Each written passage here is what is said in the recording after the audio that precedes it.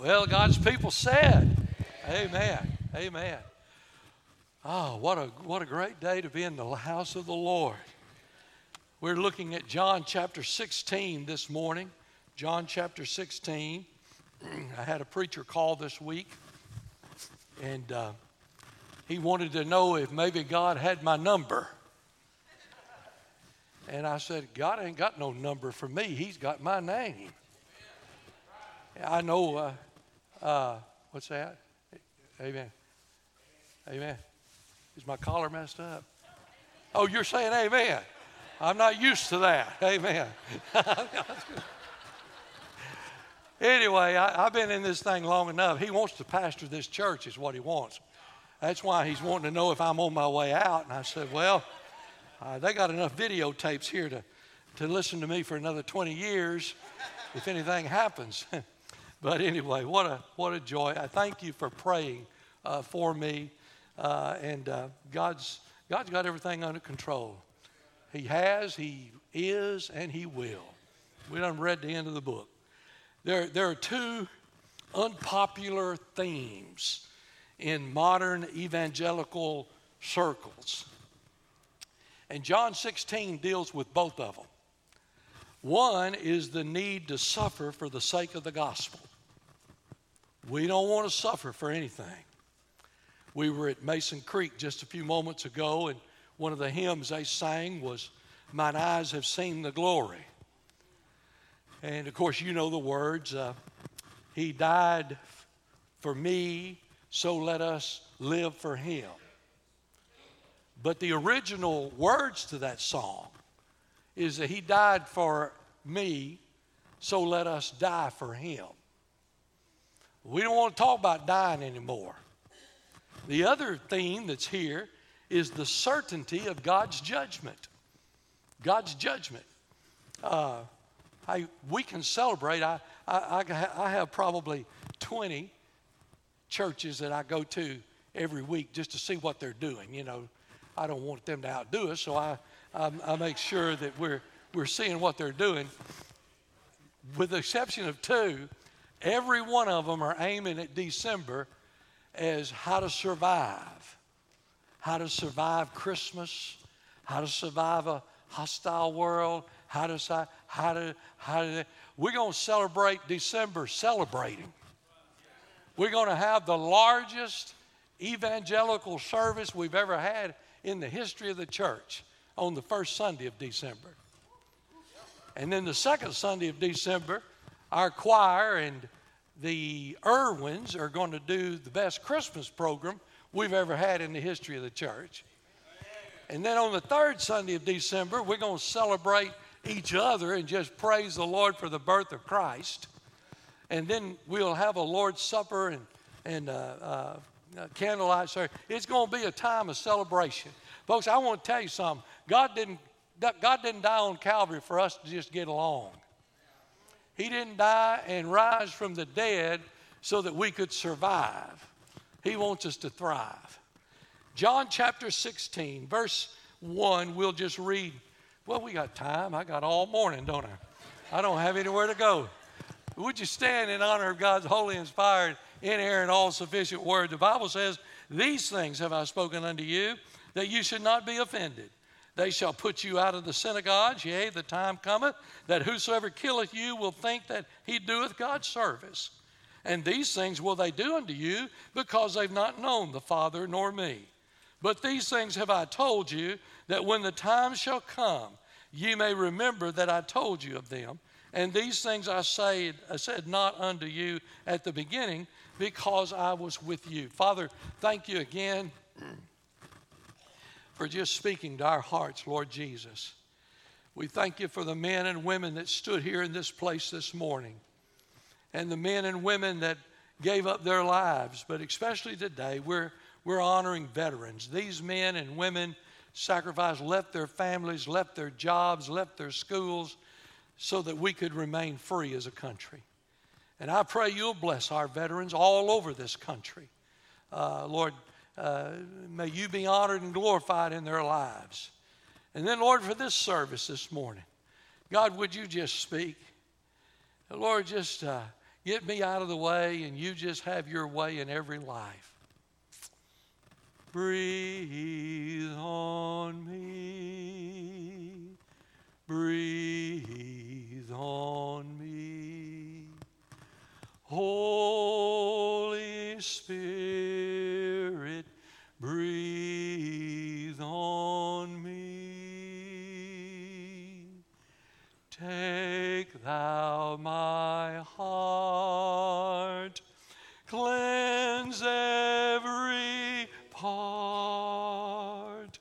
Holy Spirit, breathe on me. God's people said, amen. Thank you. You may be seated.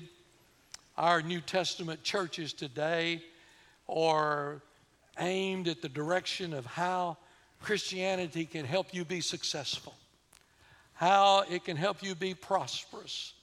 And the Word of God does teach principles about being joyful and being successful and being prosperous. All those are in the Word of God.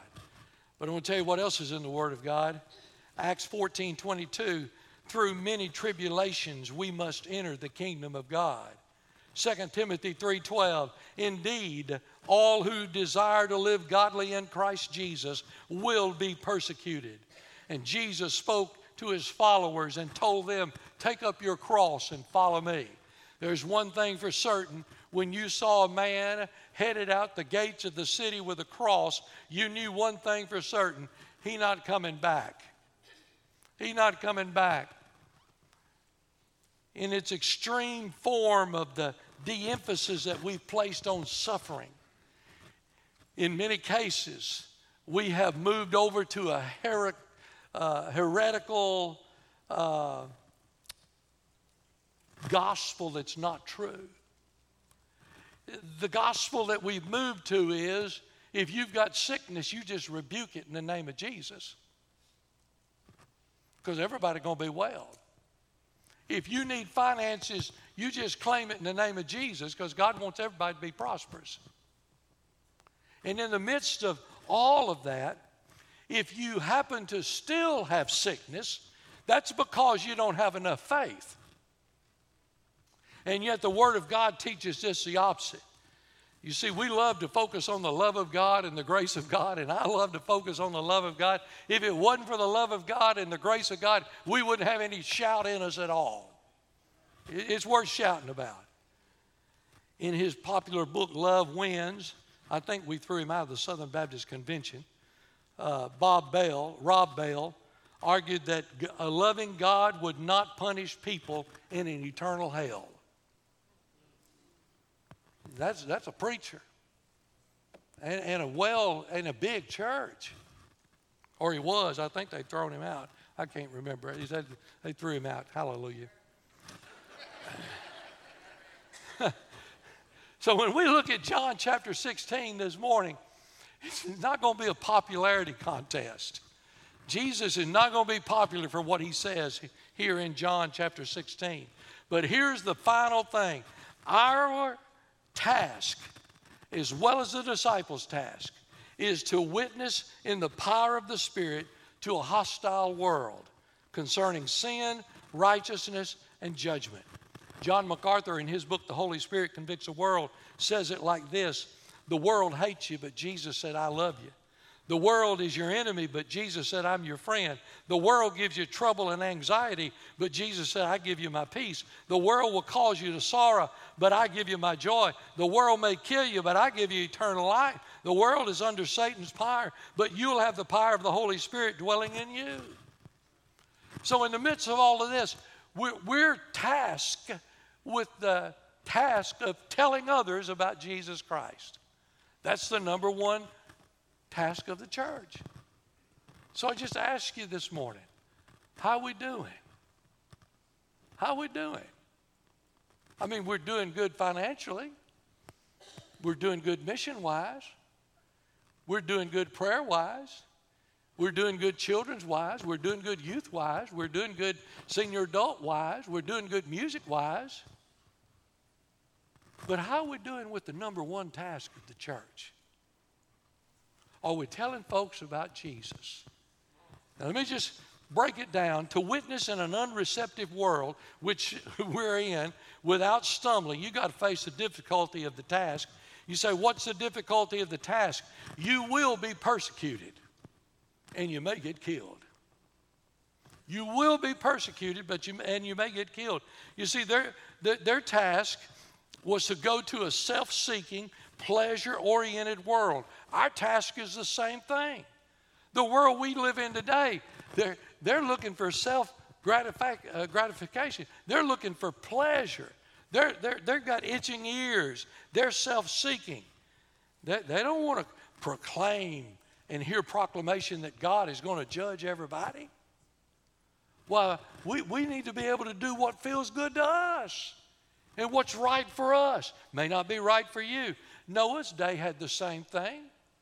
120 years Noah preached. No one but his family got on that boat. The Bible says he spared not the old world, but saved Noah, the eighth person, a preacher of righteousness. The same thing happened in Sodom and Gomorrah with Lot. 2 Peter 2:6 says, turning the cities of Sodom and Gomorrah into ashes, condemned them with an overthrow. And now listen to this, making them an example unto those that after should live ungodly. You know what he's saying? He's saying, I destroyed Sodom and Gomorrah for you guys in 2020 in America that wants to turn our country this way. This is what the result's going to be. This is the example of it. It's not going to get better, folk. It's going to get worse. And then he goes on to say, and delivered just Lot, vexed with the filthy conversation of the wicked. So I want to tell you, sinners are not going to respond favorably to this.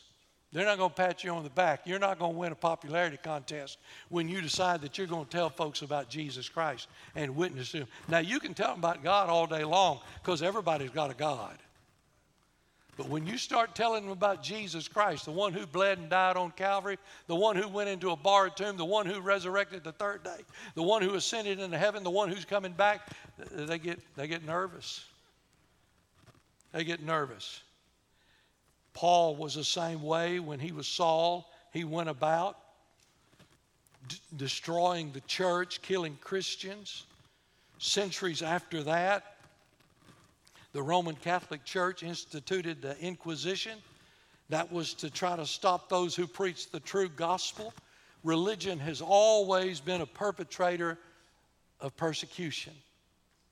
The greatest hindrance to a Holy Ghost, God-filled revival is present-day religion. Jesus pinpoints the problem. He says in verse 3, look at it there, these things will they do unto you. What are they going to do? They're going to put you out of the synagogue. They're going to end up killing you. They're going to mock you. All these things they'll end up doing to you. Why? Because they have not known the Father nor me. They don't know the Father. The key to enduring persecution is to trust in the Lord Jesus Christ. There's nowhere else to go. There's no one else we can trust in. He knows the future. That's one of the solid reasons to trust Jesus this morning, because he knows all about the future. If you think this election caught him by surprise, it didn't. Listen, chill out. Of course, it ain't all over with yet, praise God. I hope not. But it may be. I don't know. But I'm still going to trust the Lord. I'm still going to trust the Lord. When Jesus was with his disciples, he was the lightning rod. Anyone that was against him, they went after him. But you see, Jesus is not with his disciples anymore. We're his ambassadors. We're the lightning rods now. And so if we're going to be a witness in this world in the days to come, we need to make up our mind we're going to suffer some persecution. And we may even die. Now, if you say this morning, I'm just shooting straight with you. To be absent in this body, to be present with the Lord. Now, I got a lot of worldly things here that I enjoy and I love. I love my grandchildren. I love my wife. I love my church. I don't want to leave here today. I'm not for getting on a bus here today. But I want to tell you what. If the Lord says, Charles, come on home tonight, don't sit here and worry about me. You better carry on or else I'm going to come back and haunt every one of you. You better not miss a service. And there better not be no store-bought potato salad in that thing either. Amen. When I look at the disciples, I look at John, who died of old age in Ephesus. Judas, of course, hung himself after he betrayed the Lord. Peter was crucified upside down during the persecution of Nero. Andrew died on a cross in a Grecian colony. James, the younger brother of the Savior, was thrown from a pinnacle from the temple and then beat to death with a club when he hit the ground.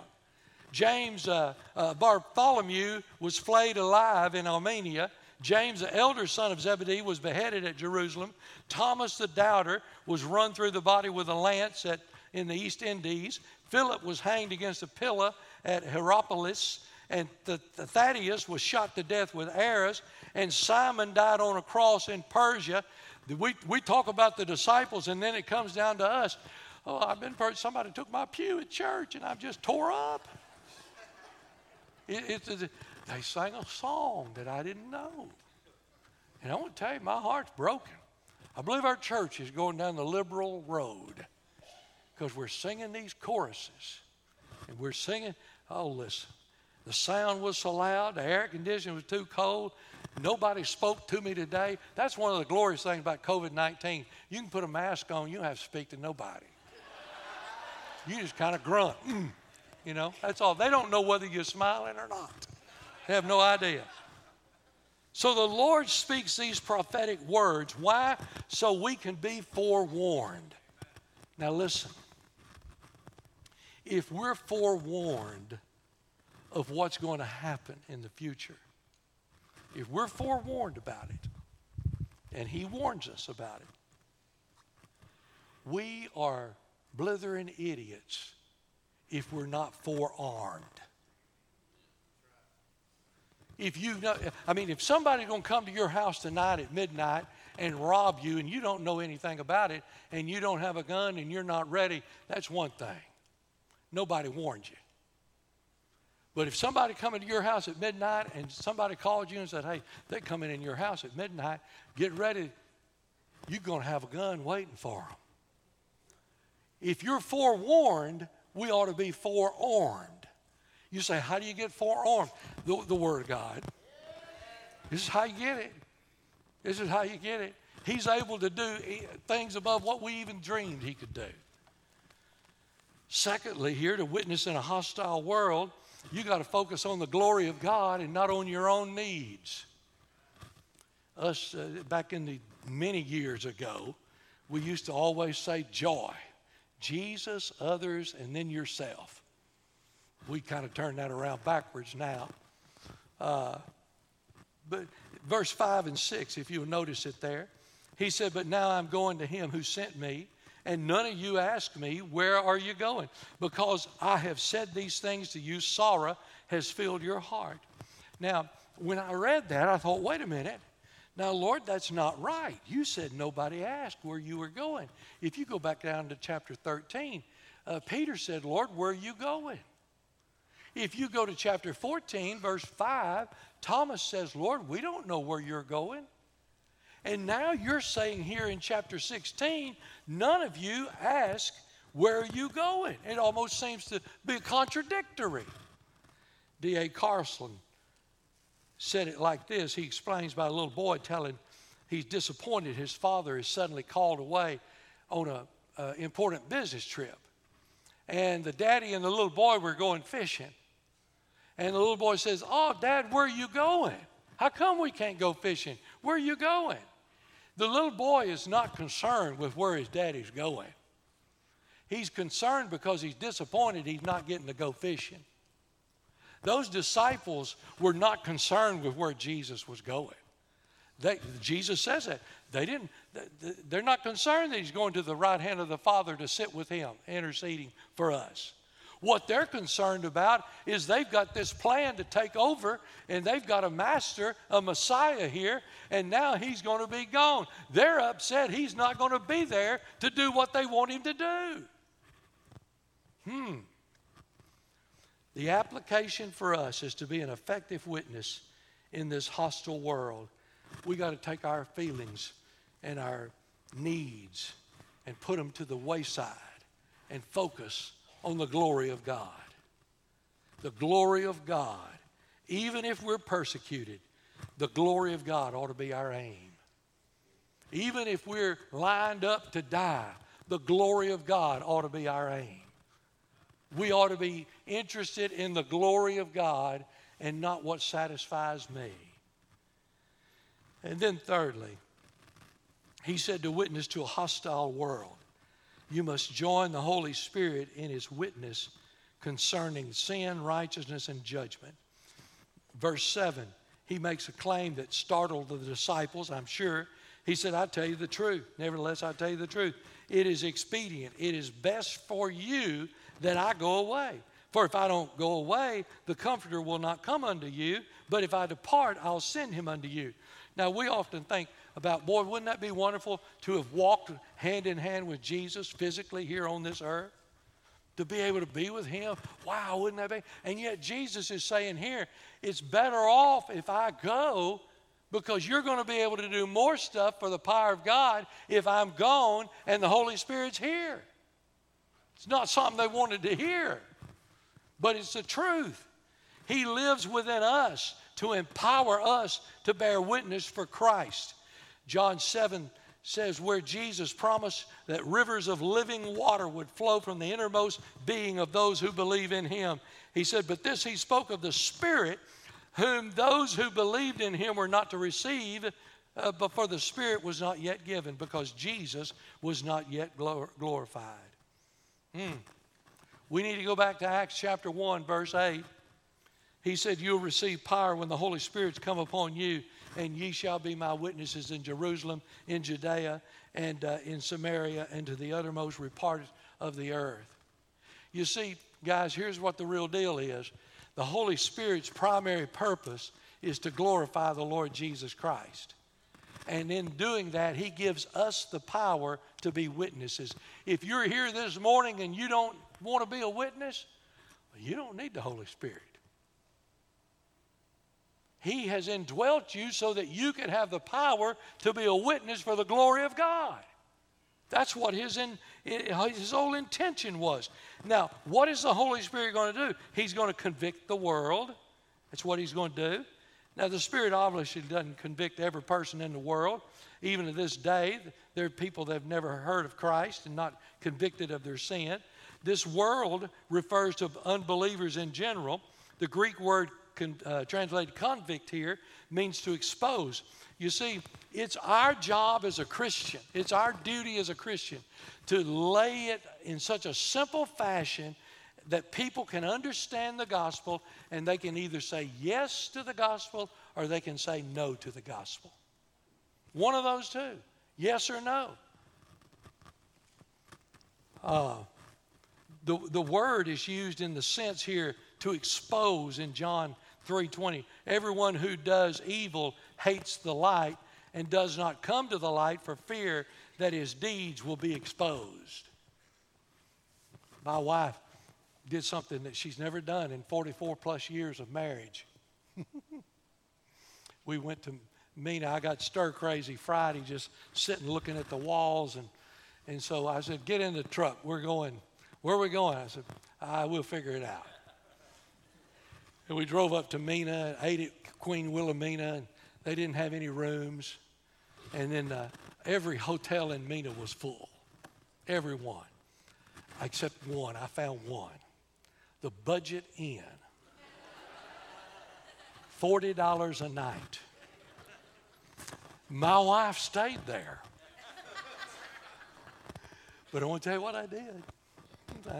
She's probably watching this here. I turn the lights on ever so often to make sure there was no cockroach. Because if we saw a cockroach, buddy, she's gone. She's gone. That's the way he's talking about here with sin. You see, sin's like a bunch of cockroaches here. When you turn the light on, man, they fly in every direction. You don't have to stand up at your job and say, I want to announce to y'all that I'm a Christian and I'm going to serve the Lord. No, they'll know it by the Holy Spirit in you. You won't have to announce it. Now, I'm not talking about not taking a stand. You need to take a stand and you need to speak verbally. But listen, the world can figure that out before you ever open your mouth. In the day of Pentecost when Peter preached, you remember what the Word of God said? They were pierced to their heart. You know who does that piercing? The Holy Spirit. I had people say, preacher, I've been trying to get this guy saved. I've been trying to do this and blah, blah, blah. I said, well, that's what's wrong. You need to quit trying. Turn it over to the Holy Ghost. You see, he's the one who can keep somebody up all night. Even if you try to, they'll go to sleep right in front of you. But the Holy Spirit keep them up all night. He's the one who can lay them on the bed looking straight up for weeks at a time. Now,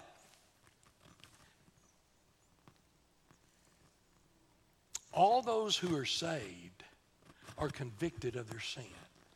Let me see how I'm going to say this. You can be convicted of your sin and not be saved.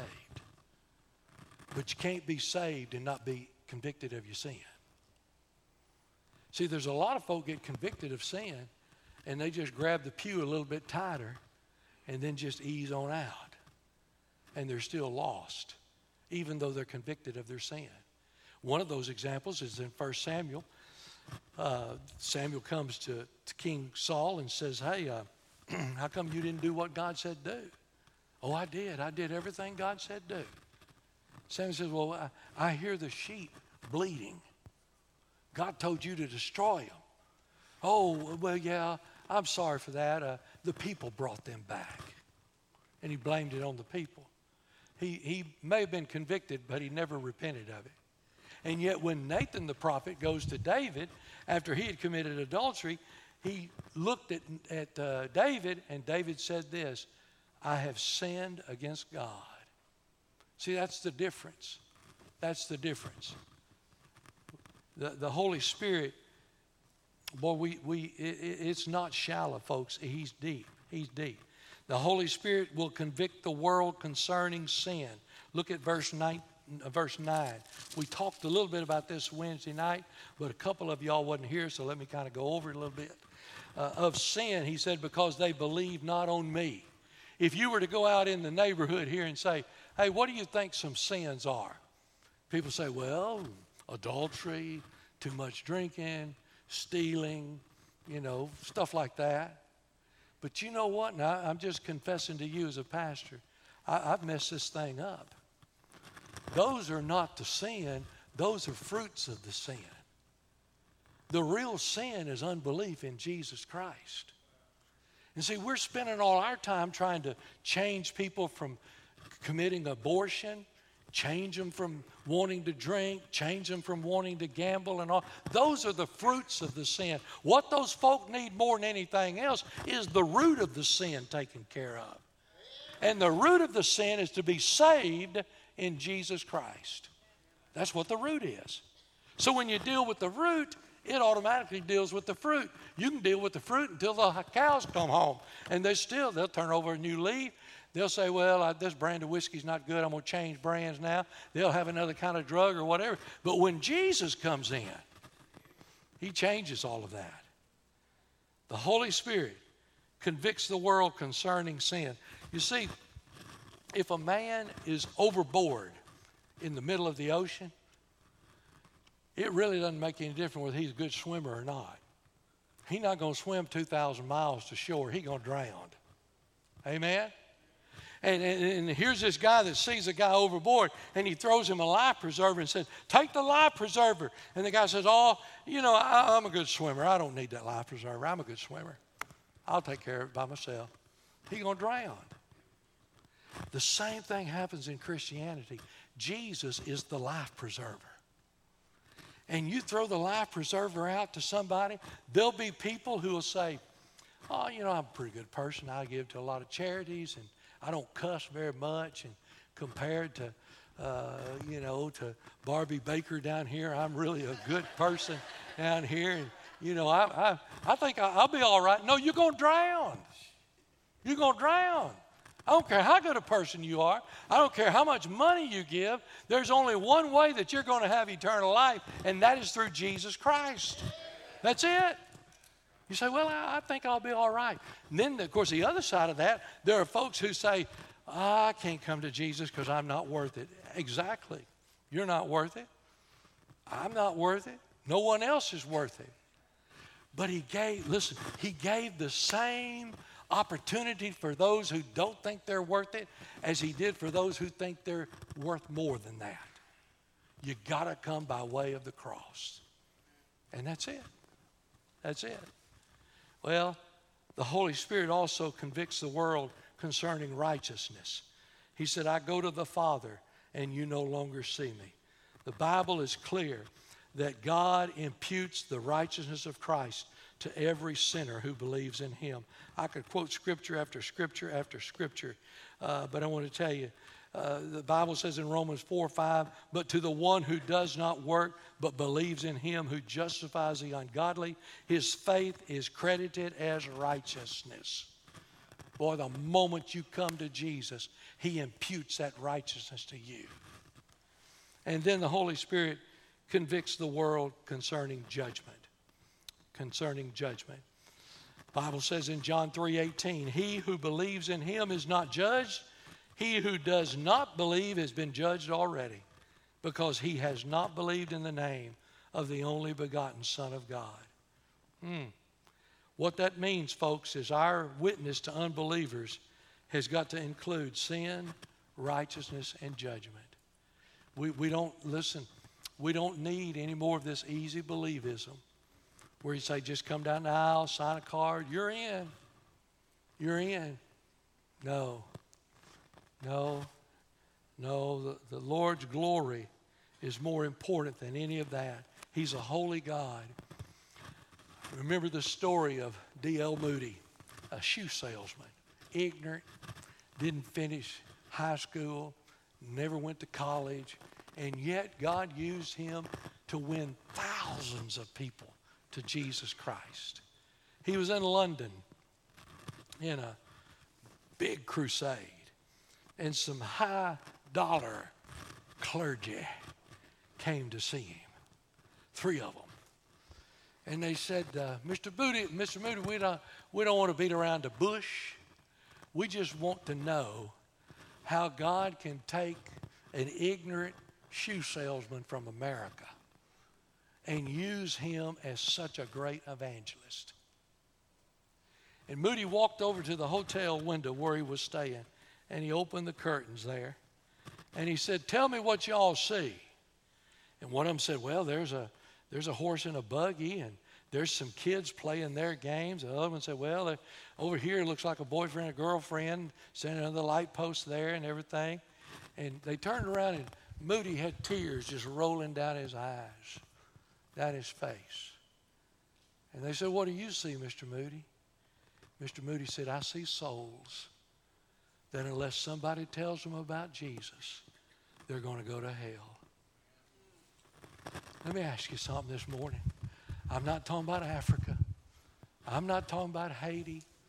I'm not talking about South America. I'm not talking about Mexico.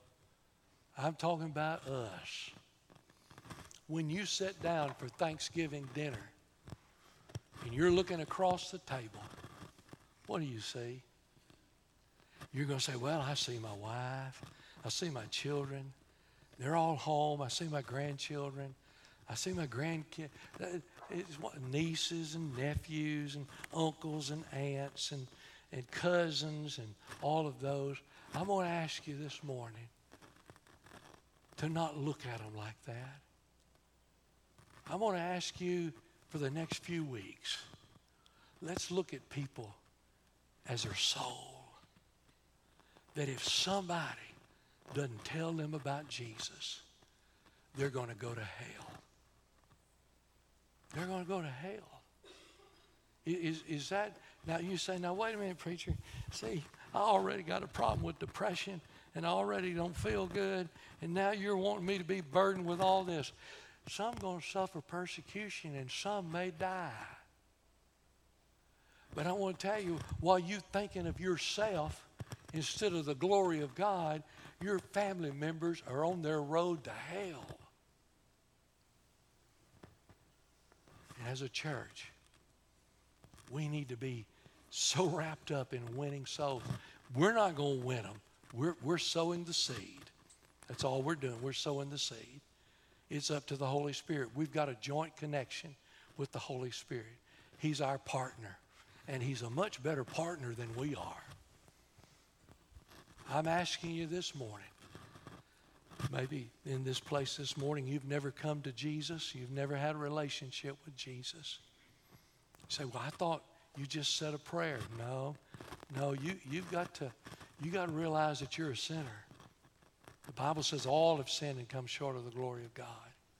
You got to realize you're a sinner. You got to realize you can't save yourself, no matter how good you are. I'm looking at some good people in this church. There's some good people sitting in this place today, but it has nothing to do with your salvation. And then you've got to come to the point where you realize and repent of your sin and accept Christ as the Lord and Savior of your life.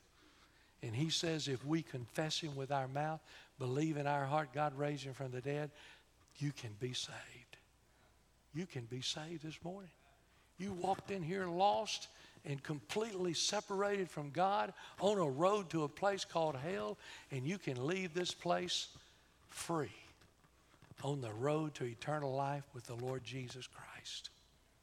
Maybe this morning you need a church home. You say, well, I was thinking about joining, but I tell you, after this sermon today, I kind of like them churches that just tell us, let's all have a good time, and let's all be peace and joy and happiness. And hey, if you're like that, go. They're all over the place. I'll help you find one.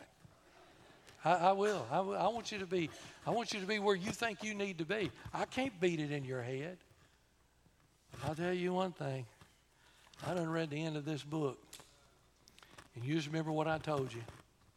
If we're forewarned, we ought to be forearmed. And through Jesus is the only way to do that. Father, we're grateful today for your presence of the Holy Spirit in this place. And oh God, would you just make yourself known? Have the freedom to knock on the doors of men, women, and children and young people in this place today, that they would be saved before it's everlastingly too late. And then, oh God, could you burden our heart with somebody, just one, with somebody, that if somebody don't tell them about Jesus, they're going to slip off in eternity without salvation. God, may we fill this altar with people praying and weeping and confessing, Lord, and telling others about Jesus Christ. Would you have your way? Whatever you want to do. We love you and thank you in Jesus' name. Amen. Would you stand? Brother